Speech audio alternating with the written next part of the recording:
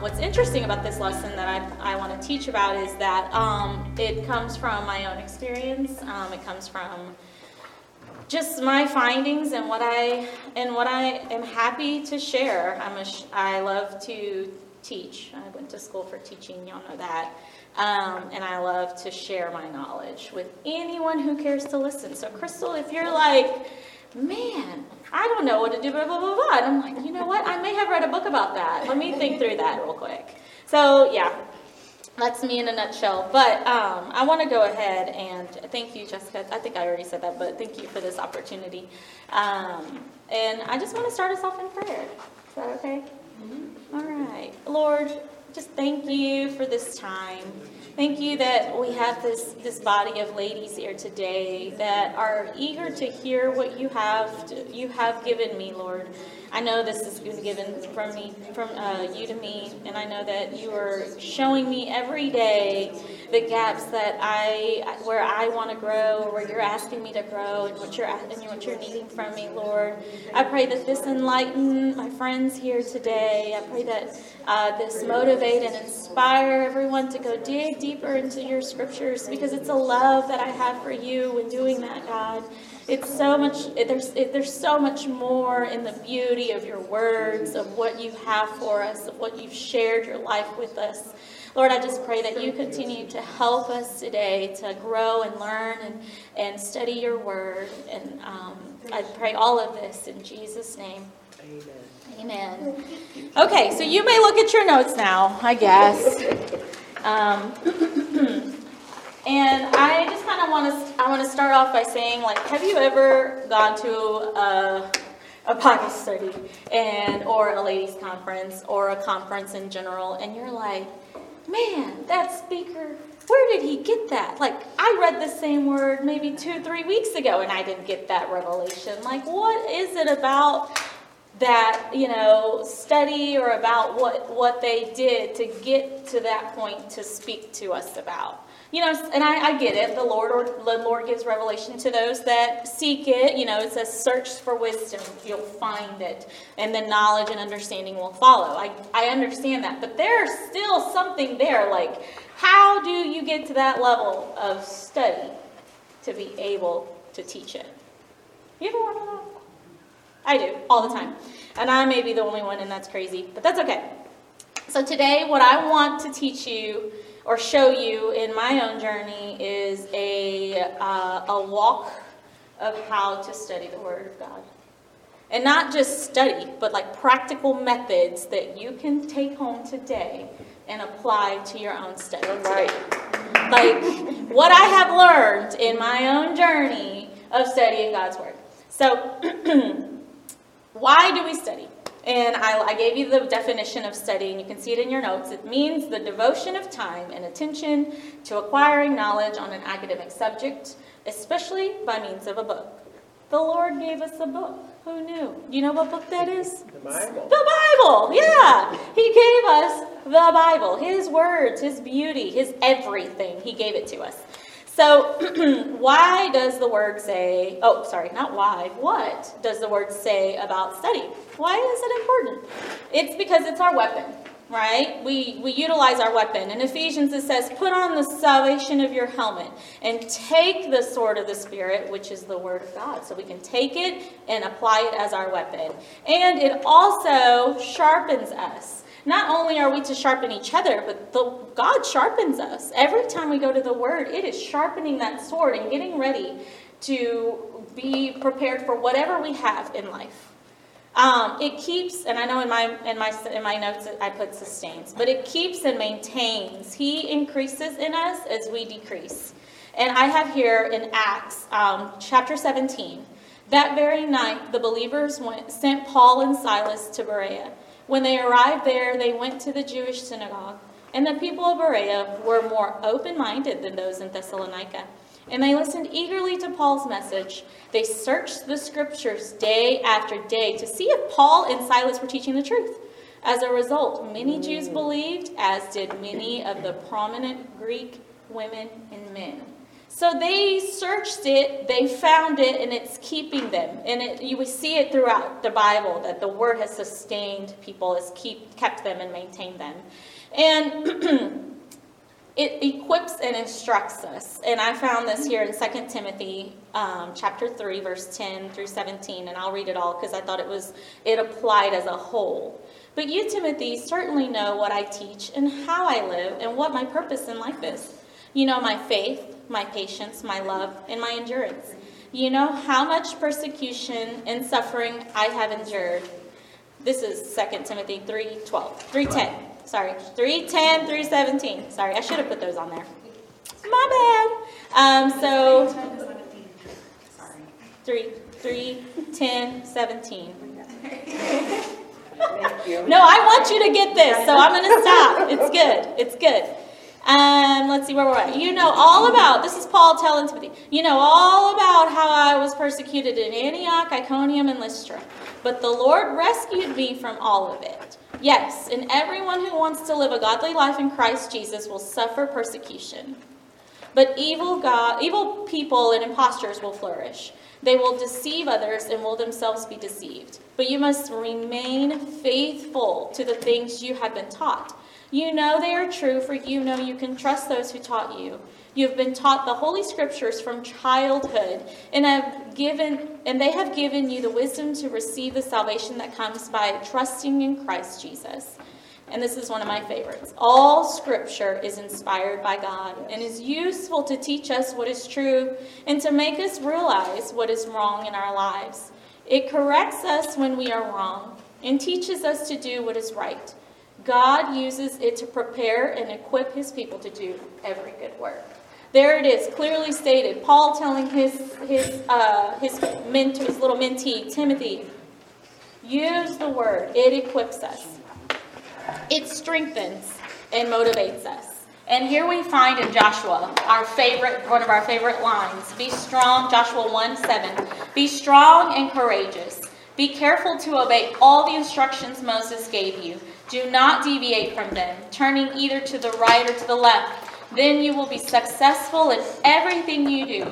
Study this book of instruction continually. Meditate on it day and night so you will be sure to obey everything written in it. Only then will you prosper and succeed in all you do. This is my commandment. It is a commandment, guys. Be strong and courageous. Do not be afraid or discouraged, for the Lord your God is with you wherever you go. And here in 2 Timothy chapter 2, work hard. This is in a different translation, but it's the study to show yourself approved. Work hard so you can present yourself to God and receive his approval.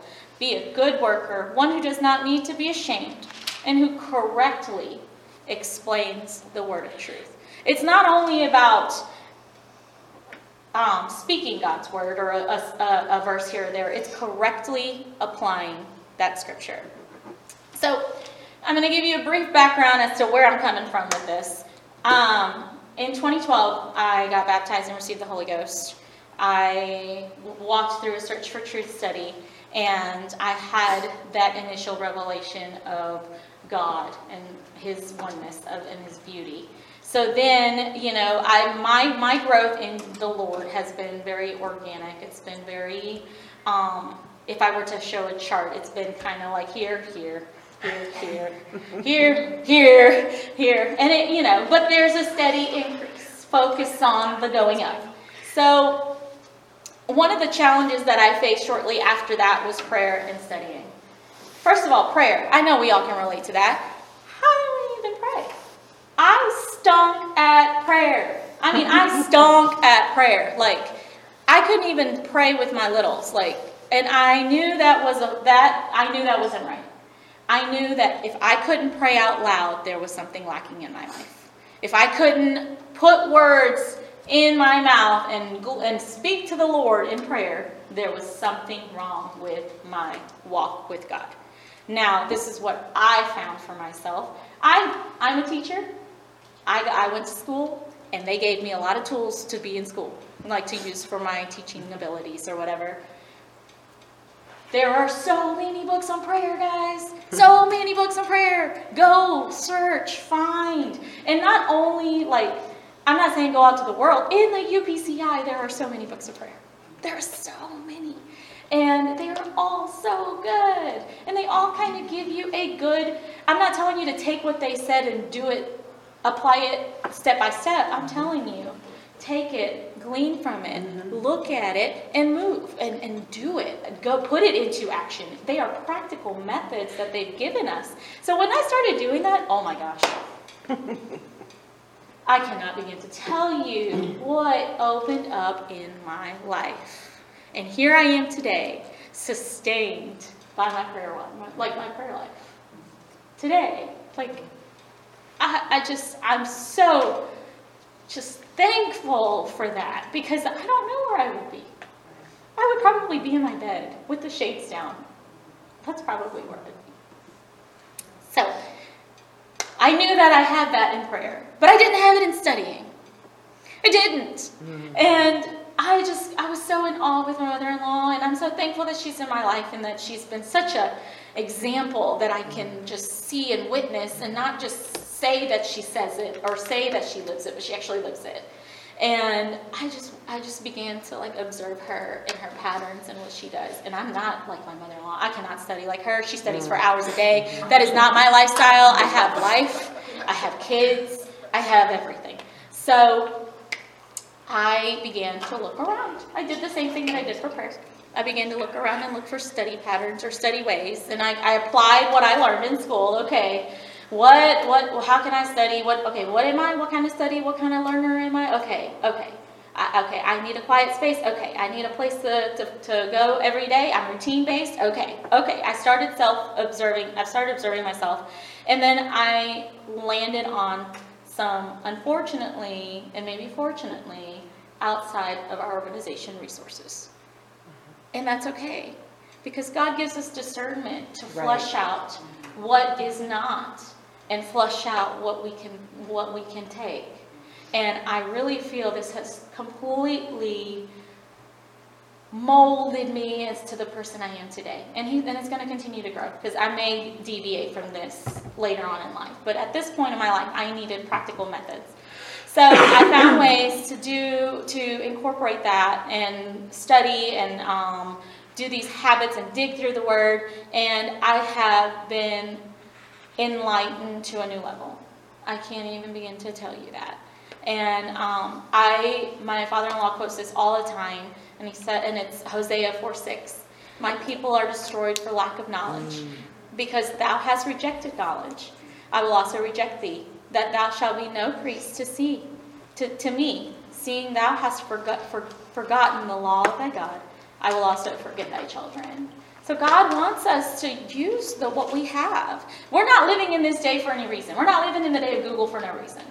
There are resources, and there's no reason why. We could go on our phone and be like, what is the definition of study? Oh, crap.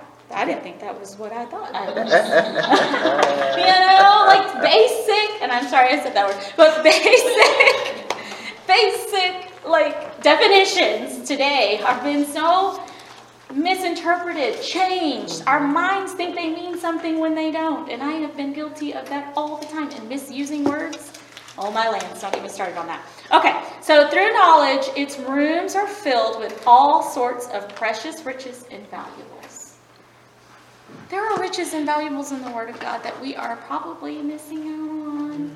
I know I have been, and I've been like, where has this been all my life? So where do we even begin? Well, let me tell you. It's kind of like when you are getting ready to meet somebody or get married to somebody. You get to know them.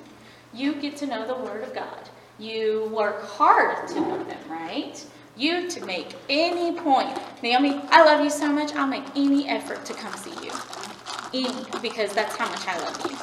I love you, Crystal, so much, I'm going to make it a point to come talk to you. And make it a point to say, hey, how are you doing?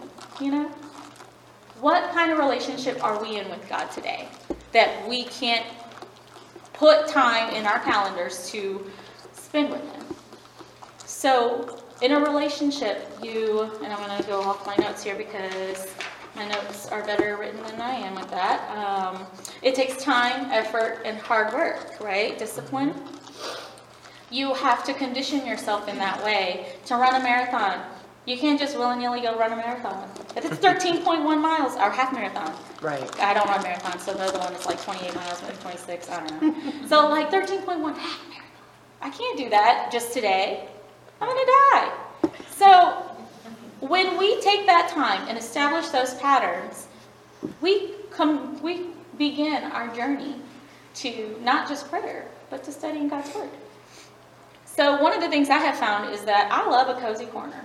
I love a cozy place in my house, even to pray. I mean, I'm sure you all have your own little prayer spots. I cannot pray in bed. I cannot pray in bed. You know why? Because I go to sleep. I can't. Because I will not, I got a brand new bed. It's so nice and cozy. It's a Tempur-Pedic. And I'm just like, no, can't do it. No. So I have found that I love a cozy place. My basement's cozy. I love that fireplace. That's why I mentioned that, because I love looking at it. It reminds me of a new transition in life, a new change. And it's nice and warm. I hate being cold. So then, okay, I have found my spot. I gather all my things that I need, and I leave them there if I can. If you have kids, you know what to do. Box them up, put them away, because everything will fall on it. And then it's the same with prayer. I put on a timer and I tell, okay, God, I'm going to dedicate these 15, 20, 30 minutes to fully study your word, to fully engage in what you're trying to do, what you're trying to tell me, and to apply it. Apply what I learned yesterday to today, and build on those blocks. Set timers. You know the basics. Set timers. Set your phone on Do Not Disturb. You know those things. You just have to kind of do them. You have to make a decision to do them. So learn. One thing that I realized really quickly was that I kept saying, oh, I don't have time. I don't have time. I task you to go home, write down your schedule. Everything you did this week. I mean, hour to hour. And then find yourself where maybe you thought you didn't have time, you had time. Because I like to surf Instagram and I like to send silly videos to my friends and see, man, that cat, did you see how that cat danced?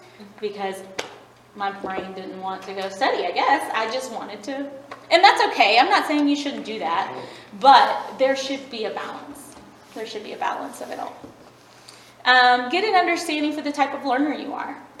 You can be all of these, a form of all of these, or you can, there's some that you can be more of than others. So I wrote them out, and you can go home and kind of look at that. There's a visual learner, an auditory learner, which visual, visual, eyes, auditory, listening, read, write, you read it and you write, it's pretty plain there. And then kinesthetic. Kinesthetic is the one I'm not. It's the one that needs to all right, the word is a light to my path, a lamp to my feet. I say it backwards. Oh, man, see, because I'm walking. I'm not that learner because I can't think. But there are people that need to walk. There are people that need to move. There are people that need that kind of movement to go escape them so they can focus. I liken that to memorizing. My kids, Layla, she needs a fidget spinner when she memorizes right now, because that fidget spinner, she wants to move so much, but she can allow her body to move while think of memorizing a verse. Right. I don't do that, but she does. And so there are those learners, and the kids that's more kid-type learners, but as you grow, you kind of know what you need.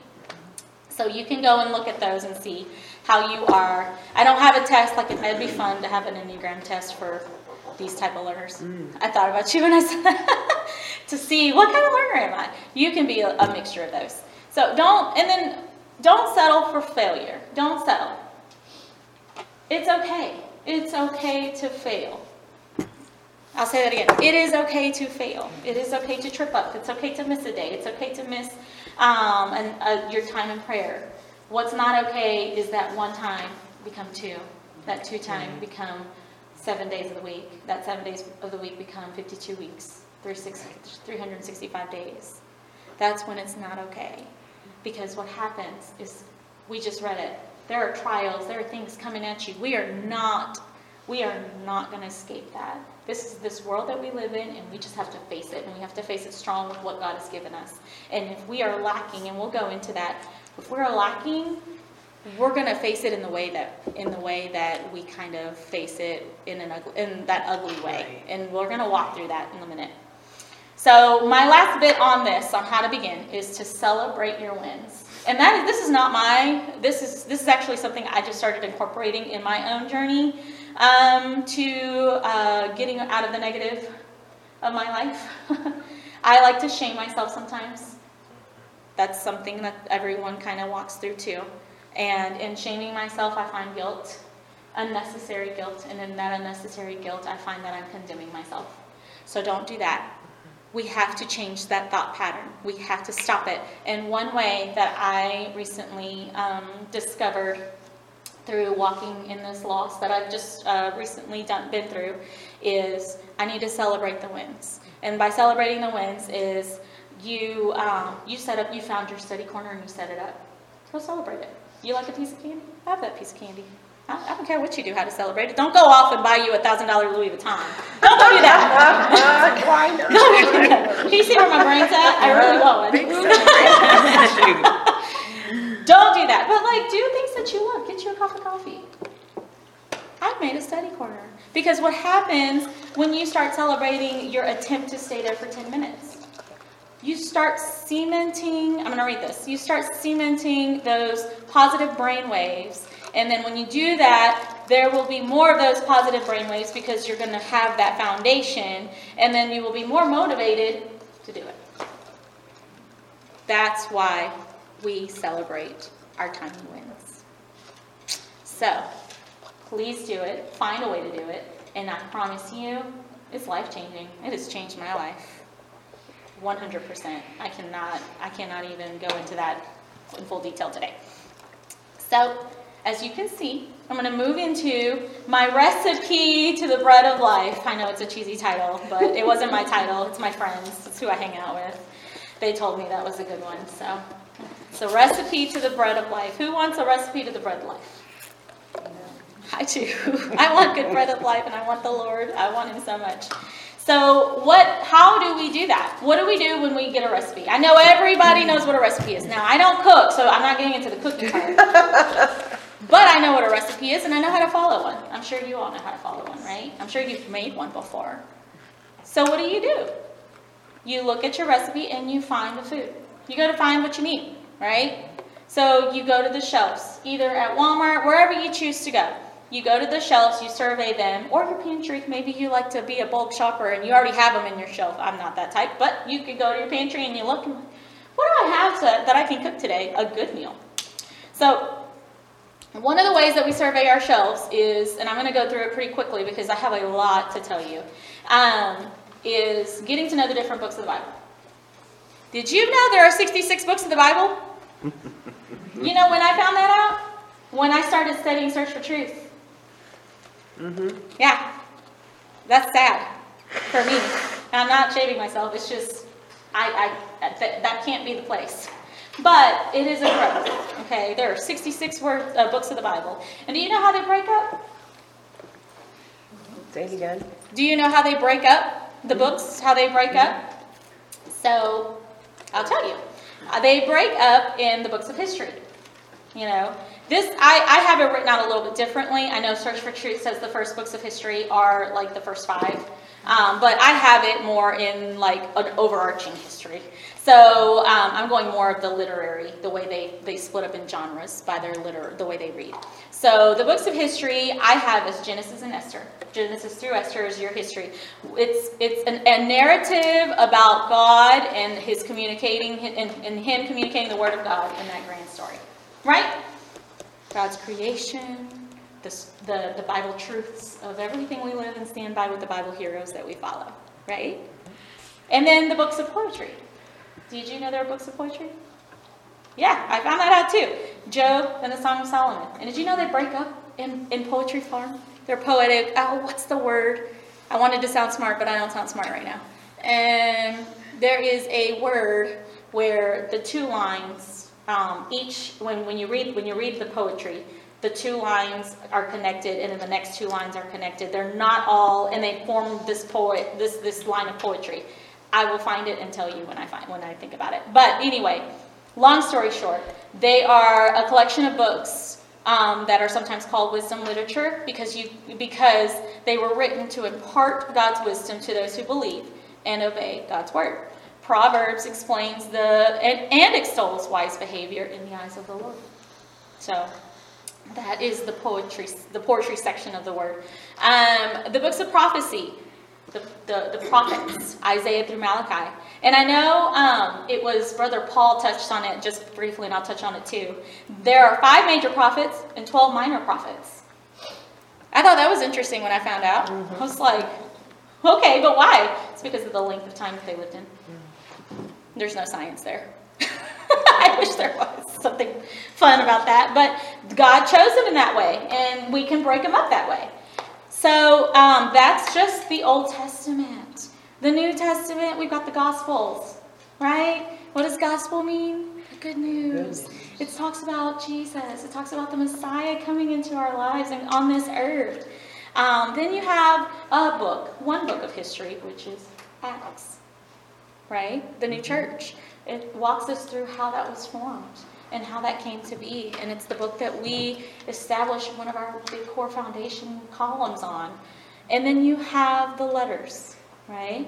The letters are they're made up of letters written by several of Jesus' followers who were inspired by the Holy Ghost to record reliable truths to live by. So they were for each of the churches, right, that lived in those locations, per se, or the people. And then last but not least, a book of prophecy, which is the one that we're living in these days, is Revelation. Was anybody ever scared to read Revelation? My parents taught me that Revelation, we do not touch that book. You know why? No. Because it is scary. Yeah. It is scary. It is. It is. But we should read the book. Absolutely. Don't listen. Don't listen to, I say that because sometimes even people who we admire and appreciate and love so much can misguide us a little bit, yes. And that's okay. But it's understanding, which is why we have to dig into the Word, because we have not only voices of our culture, voices of everyone else, but our own in our circle, in our home, speaking to our children, and we have to be able to impart what we know to them too, because they're going to walk in it too. Okay. So, when it comes to cooking, it's not enough to read about it or watch somebody else do it. You have to actually get in the kitchen, right? Which is funny because I don't like to get in the kitchen, but I do in the sense of the word. But I love to actually sit on the bar and watch my husband cook because it's great. And I realize I like to watch him study, and I like to watch him actually teach on the Word of God. I was like, I haven't seen that side of you. It's nice. So, yes, but we have to roll up our sleeves and think about how much we will enjoy fixing our own meal and then give our best effort. The same is true when it comes to studying the Word of God. Because we're giving our best effort to I know every single one of you at least touch someone outside of church. And I say touch, I probably should not say connect. Connect with someone outside of church. And when we take what we've learned and apply it to our lives and then impart it to someone else's life, that is way more than them coming to church, let me tell you. Way more. And it's so rewarding when you bring it back to God and you say, Lord, I can't believe you did that through me today. Yes. Anyway, so consider true nourishment. We all know our body, right? Our natural body. No one can deny the importance of bodily nutrition, right? You need nutrition. You need water. You need food. You need all the things. Our energy levels, our ability to cope with life's challenges, and even our mental attitudes are directly linked to the intake of the right foods eaten regularly and in proper amounts. We all know what it's like to eat an unbalanced diet or consume too many sweets or choke down too much too quickly, or even skip a meal altogether. I raise my hand on that one because I do it, and I won't even describe how much I do that sometimes, not intentionally. We endure any number of consequences as a result. We feel sick. We feel lightheaded, right? We may even feel irritated. Oh, Lord, here comes the hangry, edgy, and you know what? sometimes even depressed. Yes. And then if you get too much of it, or maybe too little of it, you get a little shaky and you get the jitters. This is the body's way of letting us know that it's lacking sufficient nourishment. Optimal health requires optimal nutrition. So let's liken this to our spiritual bodies. What does that do for us? The same is true when it comes to spiritual matters. Without sufficient and regular biblical nutrition, our inner lives begin to suffer the consequences. Our souls long to be fed. That is true. Nourished and energized by the scriptures on a regular basis. When we fail to set aside time to digest healthy spiritual food, it isn't long before consequences start to kick in, right? I'm sure that's not a pretty sight. Oh, my thing just went weird. That's not a pretty sight. That's when we start to operate in the flesh, right? And rather than under the control of God's Spirit. We become shallow, selfish, those ring a bell, more demanding, less gentle. I am convicting myself left and right. We react impatiently, rashly, and angrily. And these are all telltale signs of inner malnutrition. Just like outwardly, inwardly too. And we spew that. Can you imagine? Oh man, I've had my repentance sessions a lot. So, but how do we get deeper satisfaction? How do we do that? So, fast food can satisfy your hunger momentarily, but provide no nutrition whatsoever. Cheeseburger can stay in your system for I don't know how many long. But they say a bubble gum, a piece of gum can it'll take 7 years for it to flush out. I know that's fake, but you know what I'm saying. Yeah, so nowadays we're scarfing it down in the car before our next destination, right? Drive-through? Yes, we are drive-through junkies. Almost gone are the days of planning and cooking a balanced meal. Sadly. Spiritual fast food is the same problem. A quick glance at a verse or two on the way out the door doesn't give us long-term growth or satisfaction, right? Our spiritual food needs to be carefully prepared so it will sustain us and refresh us and satisfy us to the deepest parts of our souls. Yeah, it takes time to do that. Psalm 63 says, Psalm 63:1, "O God, you are my God. I earnestly search for you. My soul thirsts for you. My whole body longs for you in this parched and weary land where there is no water." And that is 100% true in today's world. There is no water anywhere else except the source of life. And what do we do when we don't go to the actual source? We go to another one. We are fed somewhere else. And then it starts to impart into our lives. And that's called indoctrination of something other than the Lord.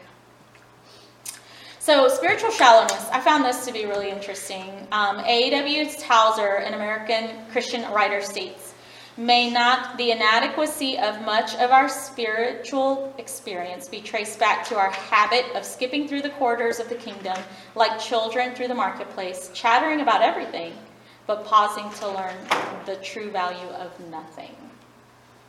We can go around walking and talking and living and eating and come to church and everything else, but we could learn nothing. That's really hard to take in sometimes. And it has to be intentionality of our lives. We have to live intentionally. So have you been around people who skim along the surface of faith? I have. God doesn't want us to merely scratch the surface of life, unsure of the why we're feeling so empty. He longs for us to dig deeper so we can find out what God may be saying to us in the middle of our busy lives. The world offers so much in a way of distraction and entertainment, often to the point that we become numb to our need for soul nourishment. So all of this, I'm prepping you for the goods. I promise I'm getting somewhere. So we're going to getting wisdom. We're going to recognize the importance of feeding ourselves the spiritual food. We should next consider what we must eat.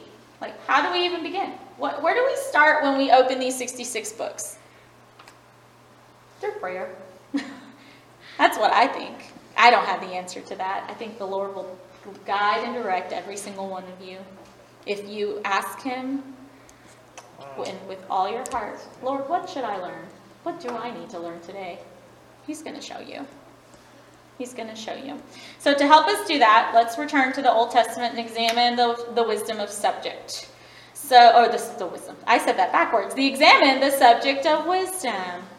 According to Scripture, Solomon was so wise that people came from all around the world to glean his wisdom. There's no course for getting wisdom. Did you know that? I knew that. I found that really quick. Where is wisdom? It's in the Word. But it says that it comes from God. Discernment isn't the result of completing a course. Actually, some people with great knowledge have very little wisdom. I see that. Yeah. Ideally, wisdom should pass from parent to child, from grandparent to parent, to grandchild to grandchild. Wisdom should be a family heritage that is passed down as the older generation shares their life experiences with the younger generation. So, you know where we see this example of?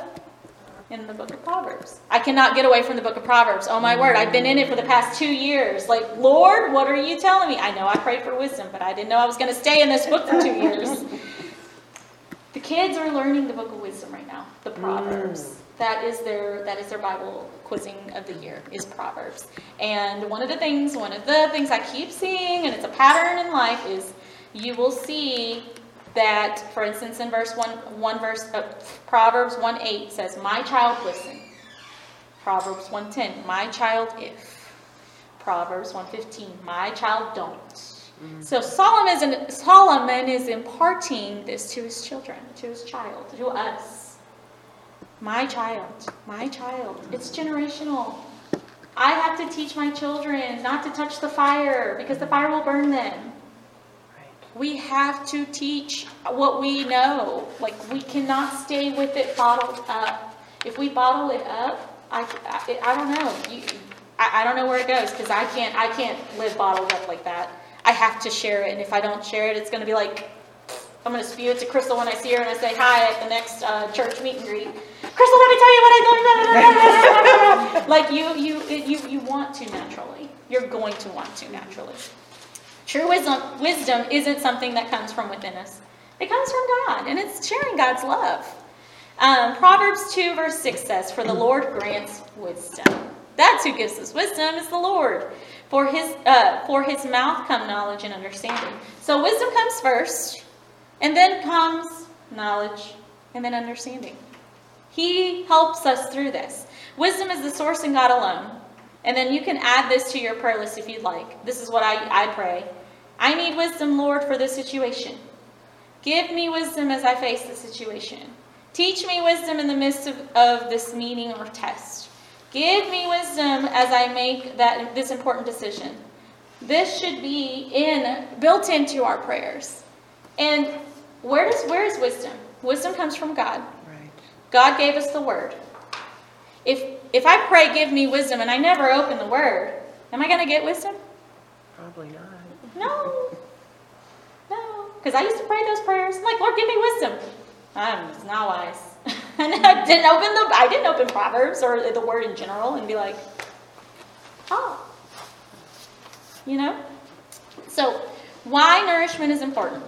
We all know that. I've talked through that already, so I'll hit the points really quickly. A reasoned faith has substance. It gives you substance, right? It stabilizes us during times of testing, because Lord knows we're going to need it. Enables us to handle the Bible carefully and accurately. Equips us to detect and confront error. Makes us confident. And then it filters out all of our fears. Because there's a lot of fears. I walk in fears daily. And I have to be in the Word. Have to be in the Word and in this prayerful life. Before beginning the preparation of a good, healthy meal, think through what will be served and how nourishing it will be. So in this in your next prayer, I charge you with asking God where He wants you to grow. Ask Him, God, where do you want me to grow today? What do I need to grow in? You'll be surprised what comes next after you start digging in. We all have gaps. I have gaps. I'm still learning. And we should be that way. We must be that way. So here we go. We're going to prepare the meal now. We've got all of our nutrition, our ingredients, and then we're going to move to choosing the recipe. So we see the shelf. We've got all these things. We know we have them. And now I have to figure out how I'm going to cook this. What am I going to make? Okay? Any chef will tell you that there's a right or wrong way to prepare a meal. Everybody has an opinion. That's okay. And this is all my opinion. You can take it for face value if you want. You can take it and mold it and make it your own. I am completely fine with that. This is why I'm here. I'm just here to give you what I know, and then you do what you need to do to make it your own. So while there is always room for creative style and flavor preferences, there are definite procedures used to combine all the ingredients into something delicious. The recipe is the key. Good recipes are essential for consistently turning out good meals. And we all know that because we were talking about this with Pinterest. I stink at finding Pinterest recipes. They come out so wrong, so terrible. I don't know. Maybe it's the way I search. I don't know. But it is important to find a good recipe because if you don't, your meal's ruined. Right? And I've seen recipes that say 2 tablespoons and I use 2 cups or whatever. I misread it. Like we can misinterpret the recipe. But that's for a later time. Okay. So before digging into the word, it's important to consider the conditions of our heart. Right? We have to have a clean spirit. We have to have personal integrity. We have to have a willingness. Passion. We have to be passionate about loving God. And we have to have time. We talked about that. So what do we need also for studying God's Word? Y'all are going to laugh because you need a Bible. You need a Bible. And it's okay to have multiple Bibles. We talked about this, Kelly. I know I was laughing as you were talking about your Bible. And it's okay to have a Bible in the version you can read. Mm-hmm. Because if you can't read your Bible, you're not reading the Bible. Right. If you can't understand, she has a student Bible, in case y'all were wondering. We talked about this earlier. It's pretty funny. And she's kept it for years. So here, I have an Apostolic Study Bible. If you don't have one, put it on your wish list for Christmas. Something. Oh my word. The footnotes down at the bottom, the beginnings of every every book. There's so many good things that'll help you that you can kind of glean from just that one little Bible. It's not bit little, but it's big. But I also love to read in the Amplified Version because I love the extra words. Yeah. I need extra words sometimes. I love to read the NLT, the New Living Translation, because sometimes it puts it in a form that you're like, wow, okay, I can see it in that light. Okay, a different perspective maybe. And ESV, Sister Lisa, we were talking about this, the English Standard Version. That's a good one too. It's simple English. That's kind of the one I typically gravitate towards just on my daily reading. And then whatever version though, find one that you can understand. Do it, I promise. That's where you can begin. And then there's the next thing that'll help you is a dictionary. We talked about that. Sometimes we think words mean something and they don't. And there's actually, I didn't find this out till like a little while ago, but there's a Bible dictionary. Did you know that? Mm-hmm. Yeah. So we love to look up definitions. Sometimes our mind gets wrapped up in thinking a word means one thing, but in reality it means something totally different. A Bible dictionary will identify places and names in the Bible and explain words that may be unfamiliar in our modern day text. So if you need a Bible dictionary, there's some really good online ones. You can chat with me. I can kind of show you. They are wonderful resources. A concordance. This one I didn't know, guys, until I started Bible quizzing with the kids. It is so good. If you don't know, I'll tell you what it is. It's an alphabetical listing of all the words in the Bible, even all the A's and the Th's and the N's and the thous, all of them. You don't want to get into that. I don't get into that. That's too much. It can be overwhelming. But if you want to find a certain word, you can look it up in the concordance. And you'll see a list of it, of every time it appears in the Bible. So you'll start seeing themes. You'll be like, so study. There's themes here. There are themes. And you'll start to say, oh Lord, what am I supposed, okay, that's where prayer is connected with studying. Lord, what are you trying to show me today? What am I to learn today? Okay. And then, what I think is interesting is if we highly encourage senior Bible quizzers to use it and we equip them to go out into the world to teach, why are we not using this? Like, why? You know, like, what? Oh, like, I was like, man, I am not what is it when you tell people what to do but you're not doing it yourself? Y'all know what I'm talking about. Mm-hmm. So another tool you could probably use is biblical maps. That helps a lot. While studying, you can find that you will want to familiarize yourself with the geographical location of the story so you can understand the context a little bit. And some places mentioned in Scripture have similar names. A map will help you find the locations, and the Bible dictionary will explain how these places differ. So, maps are actually pretty neat. I can't read a map. I stink at reading maps. I'm still there. So, if you want to have a map reading course, I'm all game for it because I'm just not there. But I do like to see how far people have to walk. Just like right now, I'm studying Mary, so Mary's distance of being pregnant and all that stuff. So lots of stuff there. Okay, this is the method I want to get into, the nitty gritty, and I may end up skipping down to it because I want to be respectful of your time. So the Bible study method that I have found has really helped is the observation of the word, the interpretation of the word, the correlation of the word, and last but not least, the application of the word.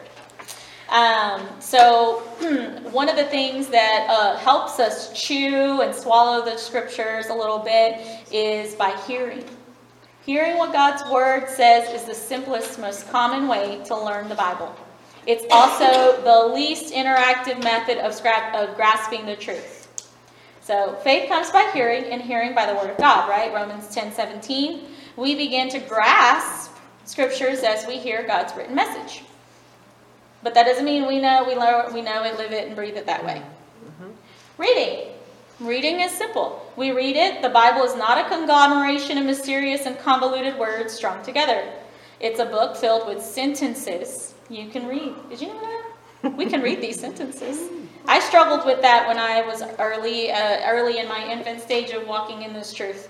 I was so scared to even open my Bible because I was like, what if I can't read it? Right. Or understand it. Or understand. That's a different, but actually, because I had a King James one, and I'm like, thou? I don't even know what thou is. So get something that you can read.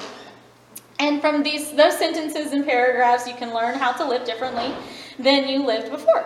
You can be stabilized when you get the bad report, endure a bad situation without getting bitter or scarred by painful decisions. The Bible will strengthen you because you have been hearing it and reading it for yourself. So that's a building block. So you read it, so you hear it, and then the next block you read it. So Psalms 119 verse 18 says, "Open my eyes to see the wonderful truths in your instructions." Never underestimate the wonders that will come to you as a result of reading the scriptures. Now, the next building block is studying. Studying is another way to consume scriptures. There's a difference between hearing, reading, and studying. We talked about that. This method involves the use of fingers and engagement of your brain. So there's an evangelist that I read a quote from. His name is Dawson Trotman, and he said, "Thoughts disentangle themselves when they pass through the lips to the fingertips." Because when you write it, you can take time to process. I have learned that a lot in this journey I'm on right now. This season of life is all about journaling for me and making sure that the thoughts that I have, they come out of my lips and I can write them, and they help me process the good, the bad, and the ugly. So I liked that quote a lot. For me, the thoughts regarding struggles, loss, disappointment, discouragement in life become clearer and unscrambled. Sir Francis Bacon, not to be confused with the founder of Bacon, stated, "Reading maketh a full man, conference maketh a ready man, and writing maketh an exact man." So, writing is important. It helps you. Now, we go to memorizing. Memorizing is the next building block. I'm not asking you to memorize scripture today, but all you have to do is one verse at a time. That's all. That's it. One at a time. Because when you're in the heat of the moment and you're studying God's word, you can't help but want to memorize that verse. True. And you're like, "Oh, I'm going to take that with me." And then that's something you can always have, because we won't know the day that these Bibles will not be allowed in the United States of America. Right. That's right. So what are you going to do when that goes away? I know, I'm be scared. Yeah.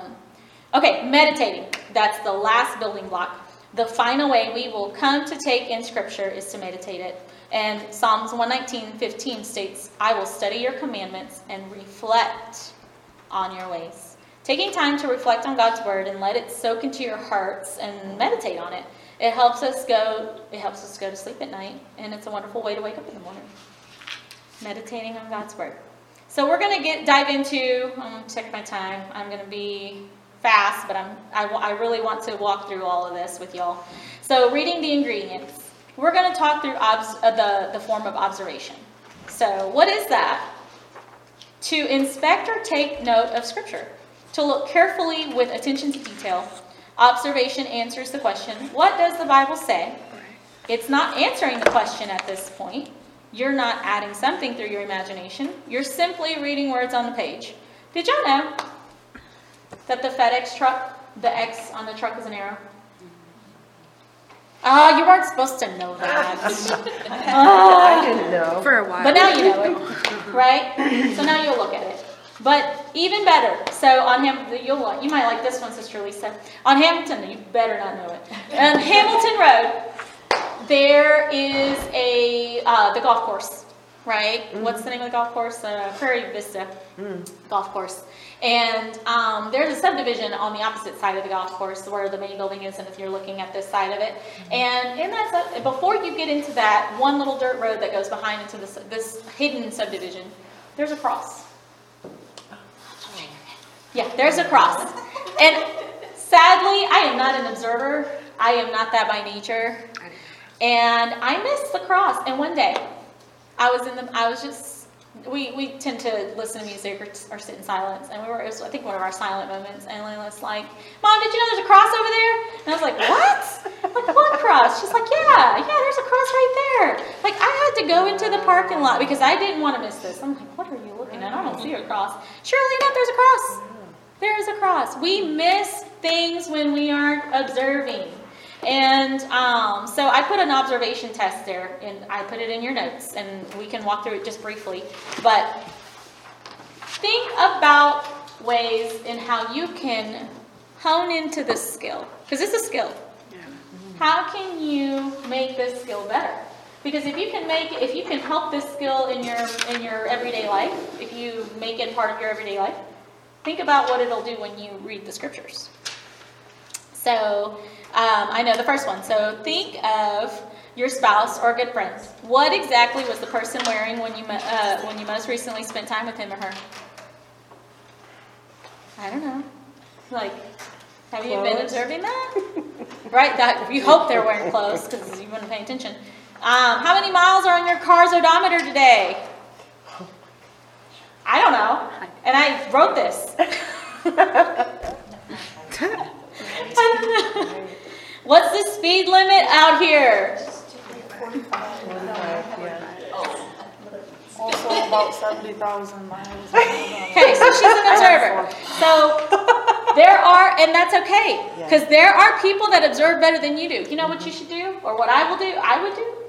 I'd kind of go see if they rub off on me a little bit. Like, what are you thinking of right now? Like, where does your brain go? What does your brain tell you? Because I am not an observer, and I have to make myself one to study God's word. You're more of a bubbly, outgoing talker. Yeah.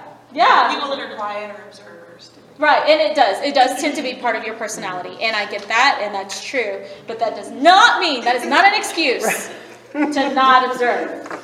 We need to be observant, because what happens even in our own church services, people that come into our church, and one of the things I do is I text people around me and I'm like, what is their name? I need it written down because I'm a visual person and I need to say it. And I will say it. And I have a notepad of who comes in and I'm like, okay, this person was wearing this at that time. I have to make myself do that, because if I don't, I miss them.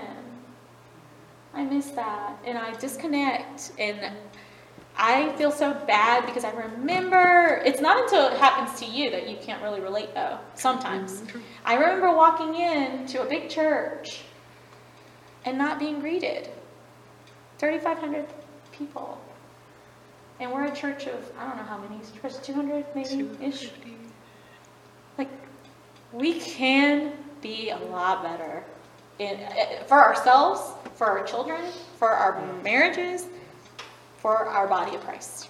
So, I put all of this there so this will help you just be more engaged and connected and see. So another way to observe Scripture, and I was going to have a hand, but didn't have a hand, but I'll have my hand. So we see emphasis. So emphasized words is the amount of space being used to discuss and explain it. We see that in parables, right? Why does Jesus speak to us in parables? In stories we can understand. Right. Yeah. Repeated phrases, repeated words. Why? Why did God through the writer put that there? Right. Related. Ideas in Scripture that are closely connected. What's the relationship between these scriptures? Why are they so close? Jessica, Yeah. what did you mean by emphasize? Emphasis, so the amount of space. The Like amount of space. physical space? Yeah, that is being taken up for that word, for that specific Like point. Yes, topic. Mm-hmm. And then alike. Ideas sometimes introduced with words that are like as. A lot of as, that means that they're alike. If you see, they're followed by a so, as, and so. That's important. Those words are important. You know fors. When you see a for in Scripture, it's a why.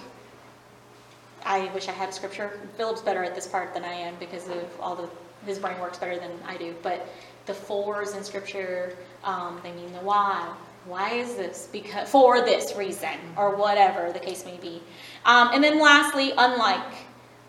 Opposites of sharp contrast between the list of attributes. So there's a list of all of these points that are good, and then there's a list of all of these points that are bad. Why? Why did the Lord put that there? So the key to all of this is observation. Just a healthy, wholesome cooking begins with a careful consideration of the ingredients. Effective Bible study starts with a careful observation. So next we move into understanding the ingredients, and that's the interpretation. And that gets a little bit tricky, and that's for each and every one kind of to experiment with and understand what the Lord is trying to tell you.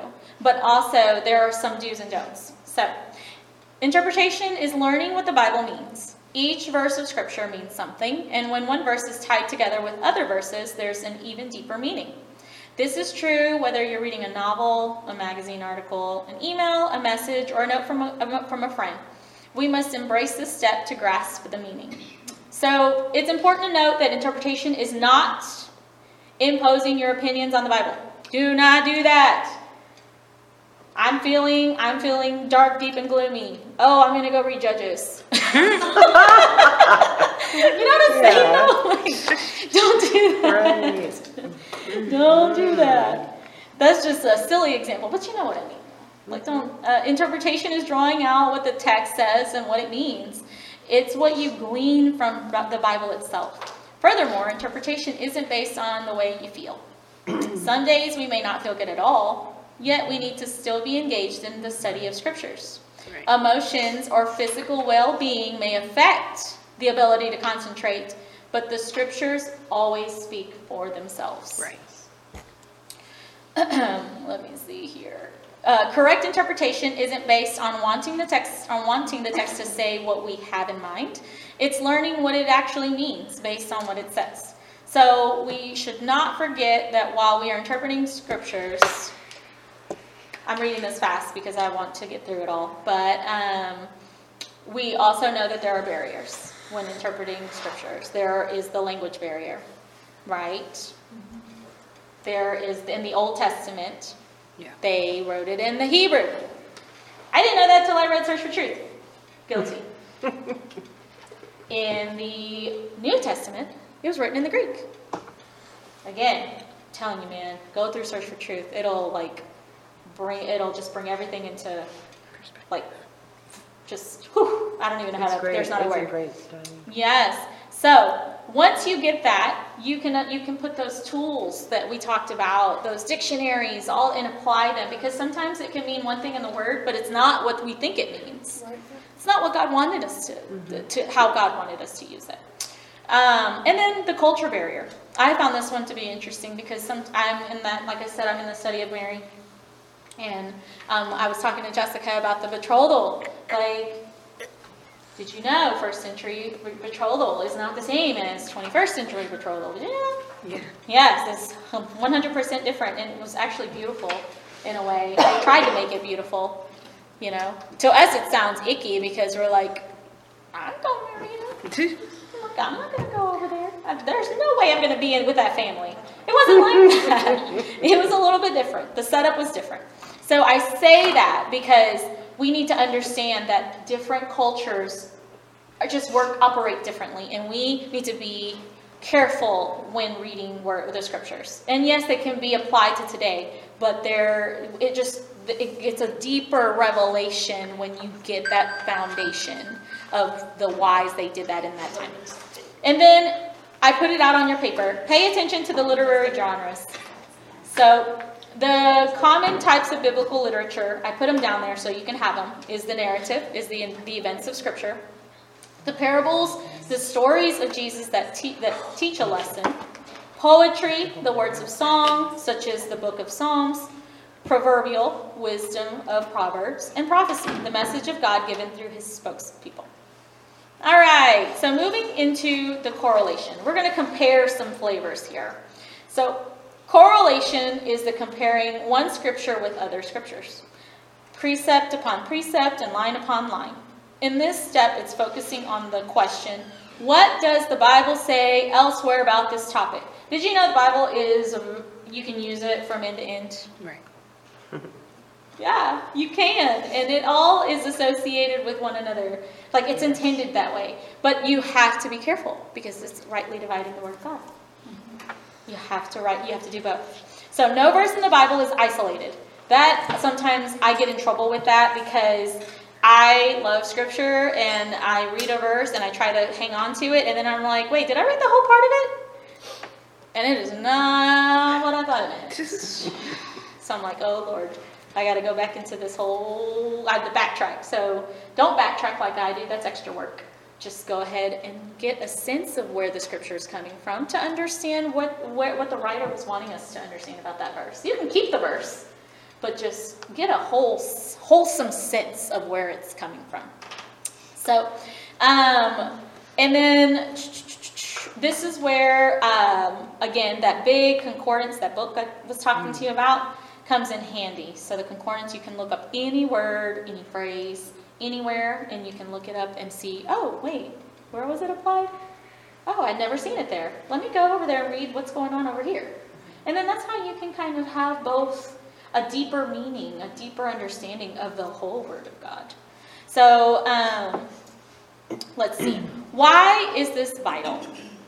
Because as a chef uses utensils in the kitchen, right? He just doesn't cook just to cook. He needs things to help him cook with, right? We need to have these resources to help us cook, to help us dissect the Word of God. It is available to us. We should grab a hold of them. We should use them. They're there for the taking. It gives us clear discernment instead of vague opinions, right? As our knowledge of Scripture broadens, our understanding deepens, and we get that deep love. I don't just want a shallow love for God. Right. I want a deep love that penetrates, that pierces my heart, that I know I can see those roots underneath my heart, just grasp a hold of them. And it helps cultivate a reasonable and balanced faith. We want that, right? Bless you. Learning to compare the flavors in cooking takes time. And it's often accomplished through a lot of experimentation. So correlation of scriptures works the same way. You won't learn how to do it until you actually give it a try. And it's okay to be wrong. It is okay to be wrong. It's not okay to share, like, you can share it within your community of people, like your group. Like, I have my close friends I share scriptures with, but I want them to be like, oh, Jessica, I don't think that's right. Like, I need that, because if we don't have that, we're going to be sharing things that are probably not meant to be shared in the format that we're sharing them. you know? We have to be intentional about getting outside of ourselves and being able to be comfortable in that space of error. Because we are in this world full of error. Right. And they're comfortable with it. Why? Why are they comfortable with it and I'm not? You know, I implore you to come to me and just be like, Jessica, I read this, and I'm going to be like, okay, first of all, I don't know where that came from, but let's go dissect it together. Let's go see what you're reading. And then you may teach me something I don't know. And how wonderful is that when we can share things in that format? You know, share things that we're learning. And, you know, that's another thing I really appreciate about my mother-in-law is she's always sharing. Mm-hmm. She's like, oh, Jessica, let me show you what I read today. Let me show you how God is using me in this format, how I'm applying this. And I'm like, I don't think I have the guts to do that. But it's because she just has all of it in her, and she just wants to share what she has. So the last step, and this is where I'm getting to, is the application. This is the biggest step of all, is allow the truths of God, God's word, to grip us in areas that need attention, to call us to action. This is the crowning benefit of Bible study. In this last step, we are asking ourselves, what does the Bible mean for me personally, or for someone else sometimes? I like to just think of it for me, because I don't want to point fingers. I'm not that person. I'm like, what is it telling me? Here we consider how the scriptures relate to where we worked or go to school, how to get along with difficult people, how to deal with challenges in a marriage, with children, or with parents. With correlation, it's the realization that the Bible says, it's realizing what the Bible says somewhere else about the topic. Application is putting the Bible to use every day in life. In your decisions, in your struggles, in your finances, your relationships with your family, your home, your gains, your losses, your leadership, your forgiveness. I mean, the list goes on and on. We can't come all this way and then fail to apply this to our lives. Application of this truth is where we find conviction, direction, correction, and encouragement for our spiritual growth. It is the finishing touch. So why is it important? Because I always need to know why. We need to practice what we say we believe. Right. Amen. I can't just walk around in a skirt and long hair. It's more than that. It is more that this will attract them. But once we get to that topic of, so why do you believe what you believe? Mm-hmm. Oh, Lordy, I have been in conversations where I have stuck my foot in my mouth.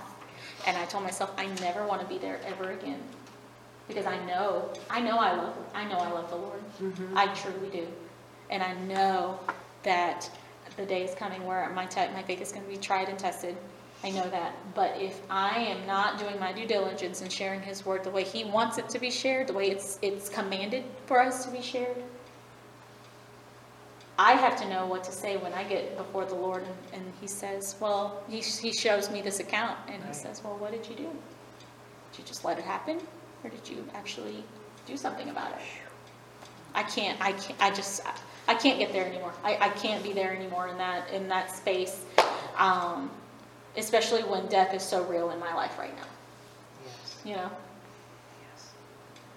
So, one of the last things it helps us to is it enables us to operate our lives in the power of the Holy Ghost. And I'm going to share this story because I thought it was so good and it was so relatable to so many of you today. So let's imagine that I'm the CEO of a large corporation and you are an employee of this company. You're an employee of mine.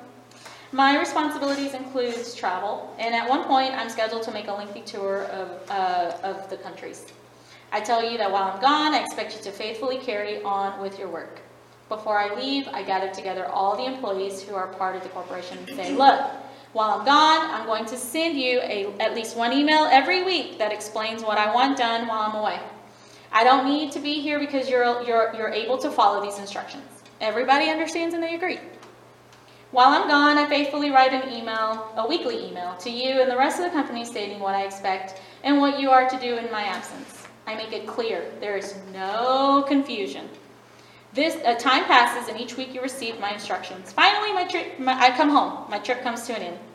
When I return, I drive up to the building and immediately notice that grass is growing in the cracks of the parking lot. I'm like, what's going on? A lot of trash is blowing around the grounds. I walk in the front door and the receptionist is leaning back in a chair, doing her nails, watching a show on her laptop. Some employees are into fantasy football and they're betting on the football games, talking about which team won last week and which team is likely to win this weekend. I look back toward your office and notice that you and several other employees are playing video games. Fancy. You're laughing it up and having a good time. Hold it. I say, what's going on here? Welcome back, you respond. It's great to have you back. Didn't you get my emails? Yes, we did, one employee responds. In fact, we got every single one. You're a great writer. We were fascinated by the messages you sent. In fact, we had various people meet in small groups to study your emails.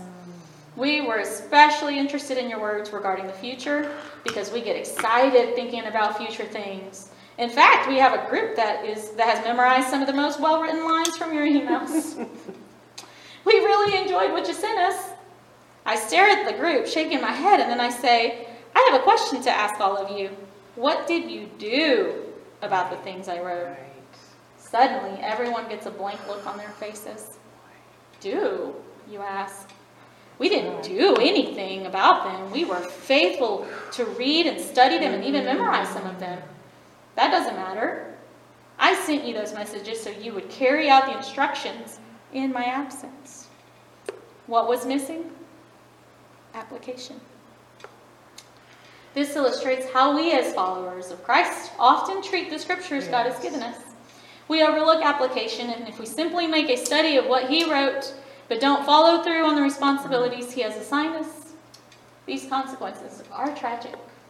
Yes. And we cannot live in those tragic consequences. So what happens when we don't apply the word? Doctrine becomes dusty, dry, and lifeless. We substitute rationalization for repentance. We think emotional experiences replaces a volitional decision. And the list goes on and on. So tips for applying yourself? I have a little bit. Think. Reflect on what is going on in your life. You may be worried about something or thinking through tough decisions. Acknowledge.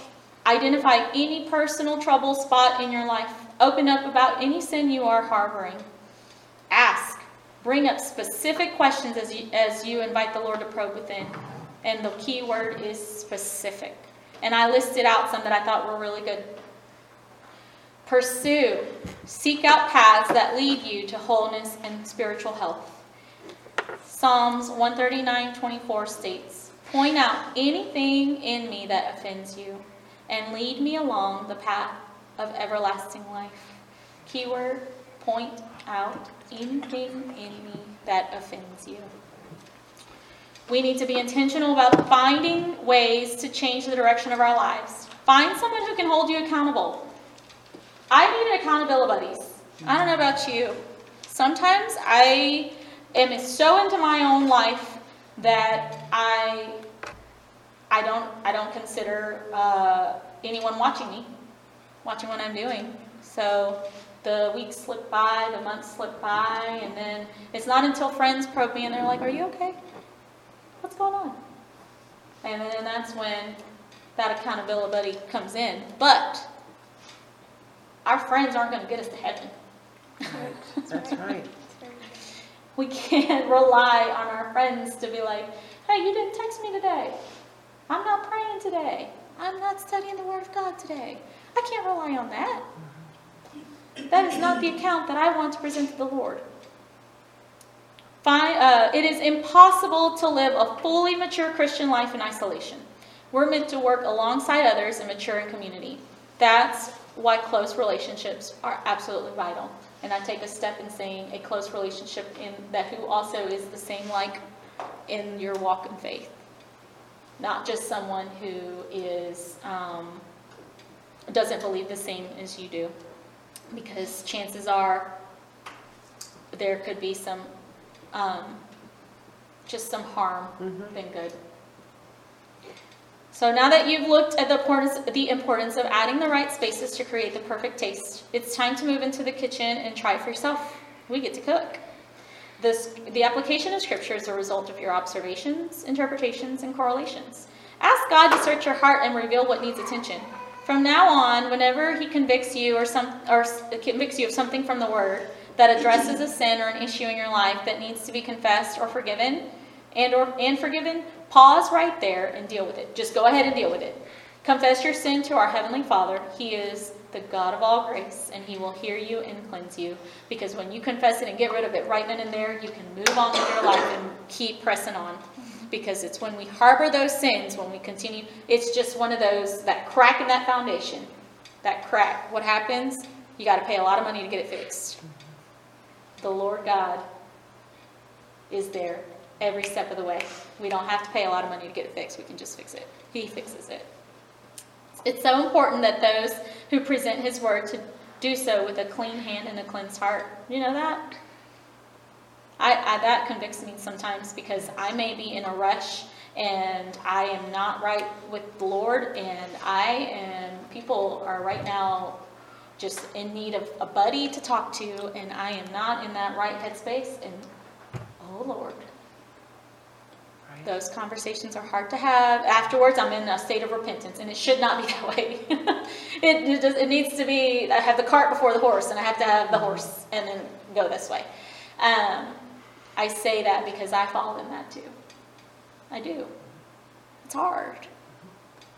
But we don't have to stay there.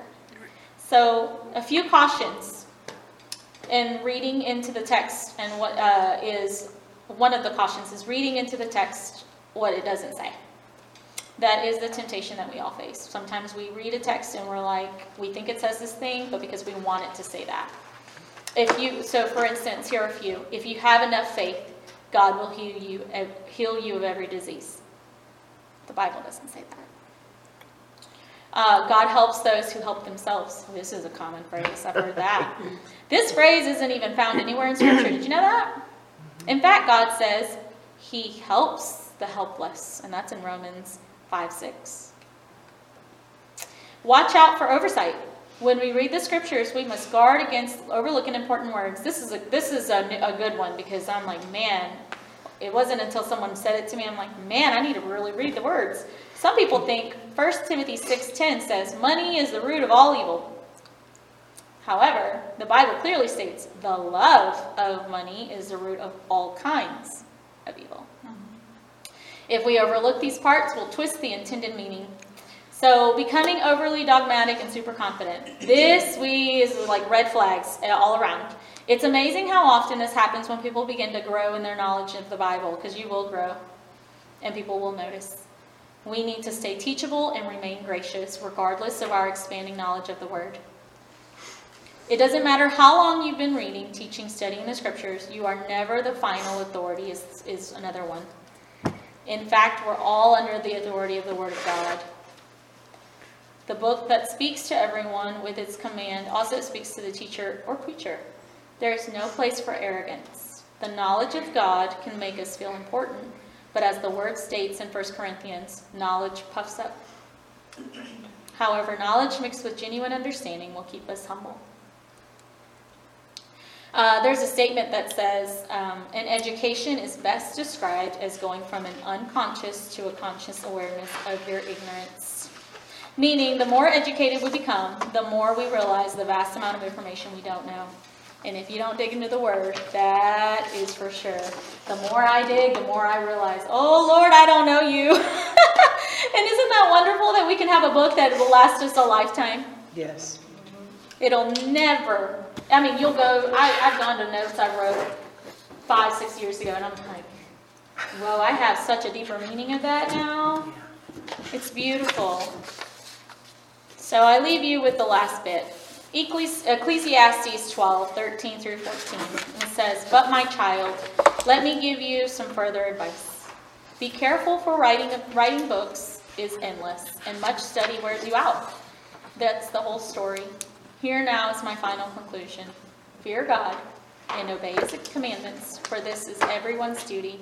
God will judge us for everything we do, including every secret thing whether good or bad. So ultimately, do not take my notes and get overwhelmed. Just, at the end of the day, fear the Lord. Love the Lord. Follow His commandments. Do what He asks you to do. And just be okay with when you get to that day and giving an account. And He says, what did you do with my word? And be okay with how you felt, how you managed it. You know, God is good. And He is good in all the ways. And ultimately, learning is truly mastered when we can explain what we've learned to someone else.